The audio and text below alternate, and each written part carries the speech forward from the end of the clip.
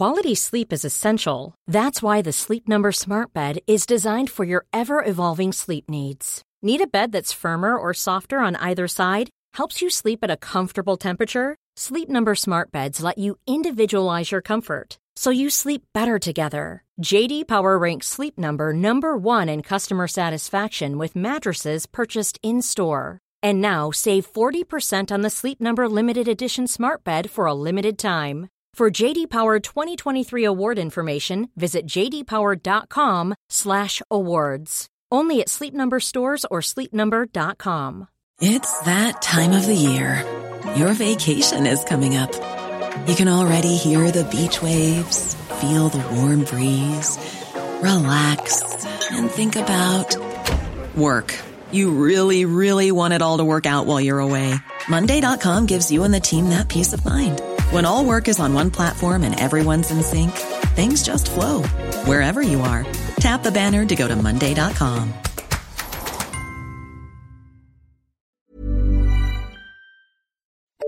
The FT. What Barclays' takeover of ING Direct means for savers and borrowers. Ethical investing. Can you really combine profits and principles? And we look at ways your employer can help you save and invest without you having to sign away your employment rights. All this to come in this week's FT Money Show. I'm Jonathan Ely, and I'll be giving you all the money news this week in downloadable form with the help of my FT colleagues Elaine Moore. Hello. Lucy Warwick-Ching. Hi. Joe Cumbo. Hello. Plus a special studio guest, Penny Shepherd, who is Chief Executive of the UK Sustainable Investment and Finance Association. Hello. We start as ever with the big money news this week. On Tuesday, Barclays announced that it was to take over the savings and mortgage business of ING Direct, the popular Dutch online savings business. ING has 1.5 million customers in the UK, with deposits of £10.9 billion and a £5.6 billion mortgage book. Many have interpreted this news as a sign that the new chief executive of Barclays, Anthony Jenkins, who hails from the retail side of the bank, is stamping his mark on the company. But actually, Barclays has made moves like this before. It bought Egg's credit card business from Citibank last year, and it acquired Standard Life's banking operation in 2009. Way back in 2000, it acquired mortgage lender Woolwich. Now, if you're one of ING's customers, you may well be wondering what will happen next. Well, we've been looking into that. Lucy, first of all, why is ING selling its UK operation? Well, ING has been operating in the UK since 2003, and when it launched a market-leading savings account paying 4.3%. But in recent months, it's had some problems with its business. So in August, it flagged a possible sale of the UK and Canadian business. So we kind of knew in a way that it was coming, or something was coming. And it also earlier this year, it had to split its banking and insurance operations and sell some of its businesses. And it received a government bailout from the Dutch government. So we kind of knew something was going to happen. Okay, and you spoke about its market-leading interest rates. Do you think those will stay once Barclays takes over running it? Well, that's the big question for anybody who's an ING Direct saver at the moment. ING still has been consistently offering competitive rates, and anyone that is one of these customers will be wondering whether the interest rates will now be cut if we move over to Barclays. But actually, nothing's going to happen for the next couple of years while ING Direct is integrated into the Barclays company.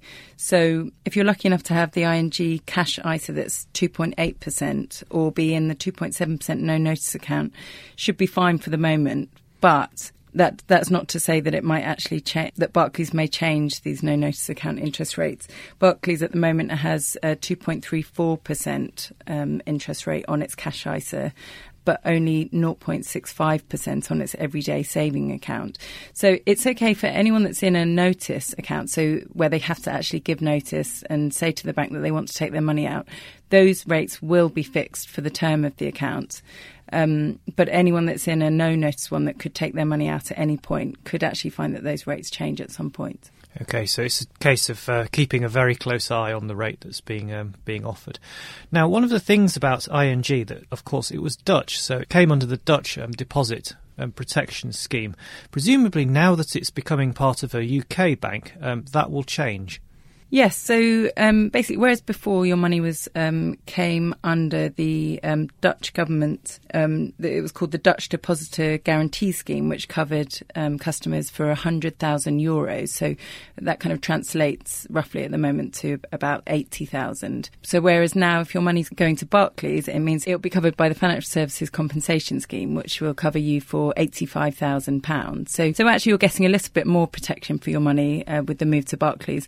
But if you've got money in both the ING Direct accounts and in Barclays, then you may need to reconsider how much money you have with both banks, because they'll obviously come under one umbrella and you'll only get up to £85,000 compensation. OK, thanks Lucy. We've lots more on the ING Barclays deal in this weekend's FT Money, and we've always got a table of the best savings and ISA rates, should you wish to move your money to another account. You can also read the article online at www.ft.com/money. Still to come on the show, how you can get your employer to help you save and invest but retain your key employment rights. First though, ethical investment. Next week is National Ethical Investment Week, when fund managers, IFAs and others work together to promote the idea of socially and environmentally responsible investment. The concept of ethical investment has been around for 2 decades or more, but many providers say interest has been growing in recent months amid widespread public disquiet at the conduct of banks in particular. Earlier this year, I reported how Triodos Bank had seen a surge in new account openings, while lenders like Co-op and its internet offshoot Smile have also benefited. But what exactly is ethical investment? And can we really have our cake and eat it? Or will it always come down to a straight choice between the warm glow of morality and the cold hard lure of cash? Elaine Moore has been looking into all things ethical this week. Elaine, what have you found out? Well, I found that it's a slightly more complicated topic than you might first think when you're thinking about ethical investment. You might perhaps think of an investment that avoids oil, or you might think of an investment that supports, say, new forms of technology that sort of tackle climate change. But actually, when you start looking into this sector, the scale of it means that there's all sorts of ways to invest that mean that the sector is actually big and it's growing bigger all the time. But it also covers such a huge range of investments. And this is something that Penny Shepherd has come in to talk to us about today. Penny, how would you describe ethical investment? I describe green and ethical investment as really any investment that takes account of environmental, social, governance and or ethical concerns alongside conventional financial returns.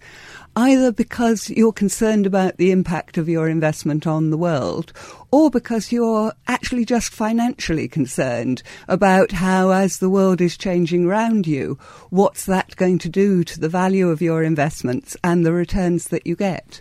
But what we see is an overwhelmingly large number of people are actually concerned about both. They want to make money and make a difference in the world at the same time.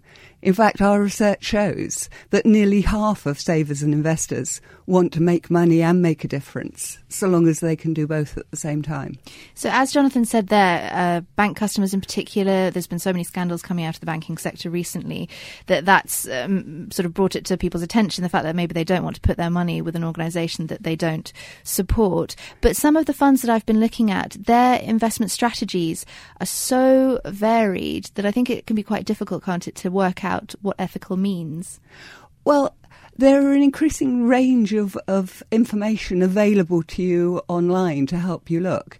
And we provide a fairly easy list of places that you can start on the National Ethical Investment Week website at www.neiw.org.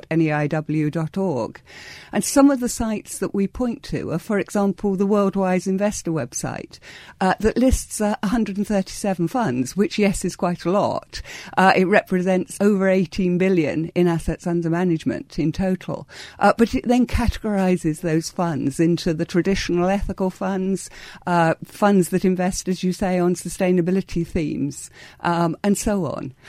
So, you can look at it simply, or you can delve in more deeply. So if we were to break it down, you mentioned there that there's ethical funds, there's green funds. Are there any other subcategories, do you think, within this sector? The way we would look at it is that there are funds which invest in the solutions to the problems of tomorrow. So funds like sustainable agriculture, water funds and so on. Then there are funds that look at the behaviour of companies and invest in the ones that are managing their social and environmental impacts most effectively. And then there are funds that take the traditional ethical approach of looking at what people want to avoid as well as what they want to support. And do you think, is there any correlation between the way that the funds are arranged and the performance of them? What we know from looking back over many years is that it's certainly possible to invest ethically without needing to accept a lower financial return.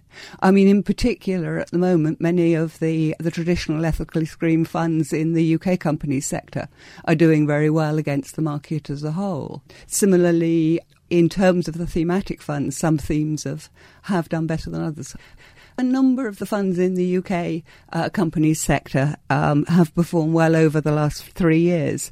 For example, Ecclesiastical's UK Amity Fund has delivered some 3% better than the market average over that time.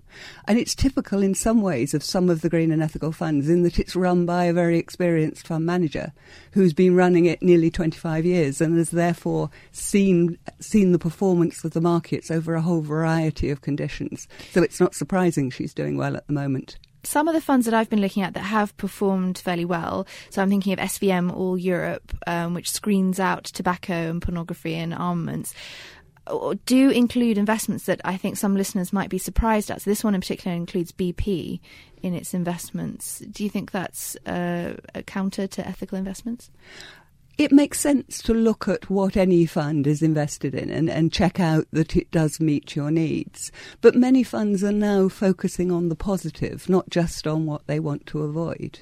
And so you will see funds invest across a range of sectors, depending on looking at a broad range of factors. OK, well, thank you very much, Elaine and Penny.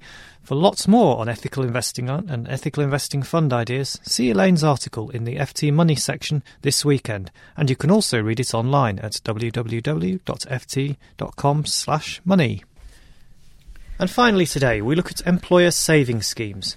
At the start of this week, Chancellor George Osborne told the Conservative Party conference that the government plans to help employees own stakes in the companies they work for by exempting profits on workplace shares from capital gains tax. But there's a catch. The employee would have to accept a reduction in their standard employment rights, things like notice periods or maternity leave or the right to flexible working. The proposals have received a very mixed reception. Justin King, the chief executive of Sainsbury's, was openly critical of them, and even the Chartered Institute of Personnel and Development voiced some doubts. Lord Harris, the founder of Carpetright and a past donor to the Conservative Party, said they felt like a bribe. But in fact, there are already many ways that employers can help their employees save money and invest for the future. It's just that many workers, and employers, aren't aware of them or haven't asked for them. Joe, you've been looking into the subject over the past few days. What exactly is George Osborne proposing and when would it take effect? What he's proposing is to introduce a new employee ownership scheme whereby businesses can make staff employee owners by giving them between £2,000 and £50,000 worth of shares in the business. And when these shares would be sold eventually by the employee, they'll be exempt from CGT. But as you mentioned, in return for having shares offered to them, the employee will have to give up quite key employment rights. And given that there's already an exemption for capital gains tax of around about £10,000 each year, how many people are really likely to benefit from this scheme? Well, what the government is saying is that this initiative is aimed at smaller startups who really can't afford high salaries to be paid to new employees. So what they could do is offer them these shares or equity in the company, but in return they'll have to give up their employment rights, etc. They're saying only a few 100,000 people might be interested in these kind of schemes. But you'll quite rightly point out that there is a CGT allowance. Currently it's £10,600 per year, and you'd have to exhaust that before any benefit would be realised of having a tax perk on giving up your employment rights and selling those shares. Okay, so for the many of us that work for larger companies, what can our employers already do to help us become part owners in the business? Well, there's plenty of schemes that have been around for a long time which are tax efficient, and they can actually encourage people to save through the workplace as well as become part owners in the business. And the ones that you might be aware of, that many of our listeners might be aware of, are Save As You Earn and share incentive plans, which are very different in terms of the annual savings limits that they offer, the flexibility and also the risk. Now, we've heard lots about auto-enrolment into pensions in the last few weeks, but what about ISAs? I've heard that some companies are now offering those too. That's right. I mean, this has been coming on board for the past 5 years or so. We've seen more businesses, as part of a flexible benefits package approach to staff, offer them the opportunity to have payments into an ISA deducted straight from salary and put straight into an ISA which has been offered alongside a pension usually, so people can save dually for their long-term retirement, and also something they can dip into more flexibly. But there are pros and cons of workplace ISAs. Thank you very much, Jo. And don't forget, if you'd like to know more about other ways your employer might be able to help you out, ranging from loans to buy bicycles to childcare vouchers, then do see Jo's article in this weekend's FT Money. But that's all for this week's FT Money show. Remember, you can get weekday news updates on our website, www.ft.com/money. And you can read and comment on our latest blog posts at ft.com/money matters. We'll be back next week with another financial lowdown in downloadable form. But until then, it's goodbye from me, and it's goodbye from Jo, Lucy, Elaine, and our special guest, Penny Shepherd. Goodbye. For more downloads, go to ft.com/podcasts.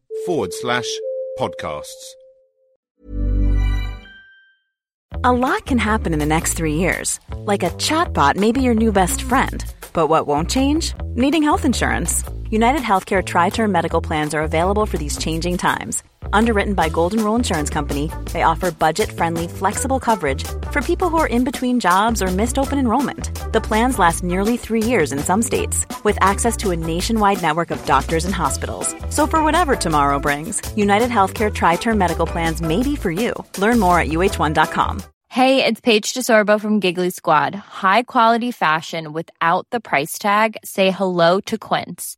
I'm snagging high-end essentials like cozy cashmere sweaters, sleek leather jackets, fine jewelry, and so much more. With Quince being 50 to 80% less than similar brands. And they partner with factories that prioritize safe, ethical, and responsible manufacturing. I love that. Luxury quality within reach. Go to quince.com/style to get free shipping and 365-day returns on your next order. Quince.com/style.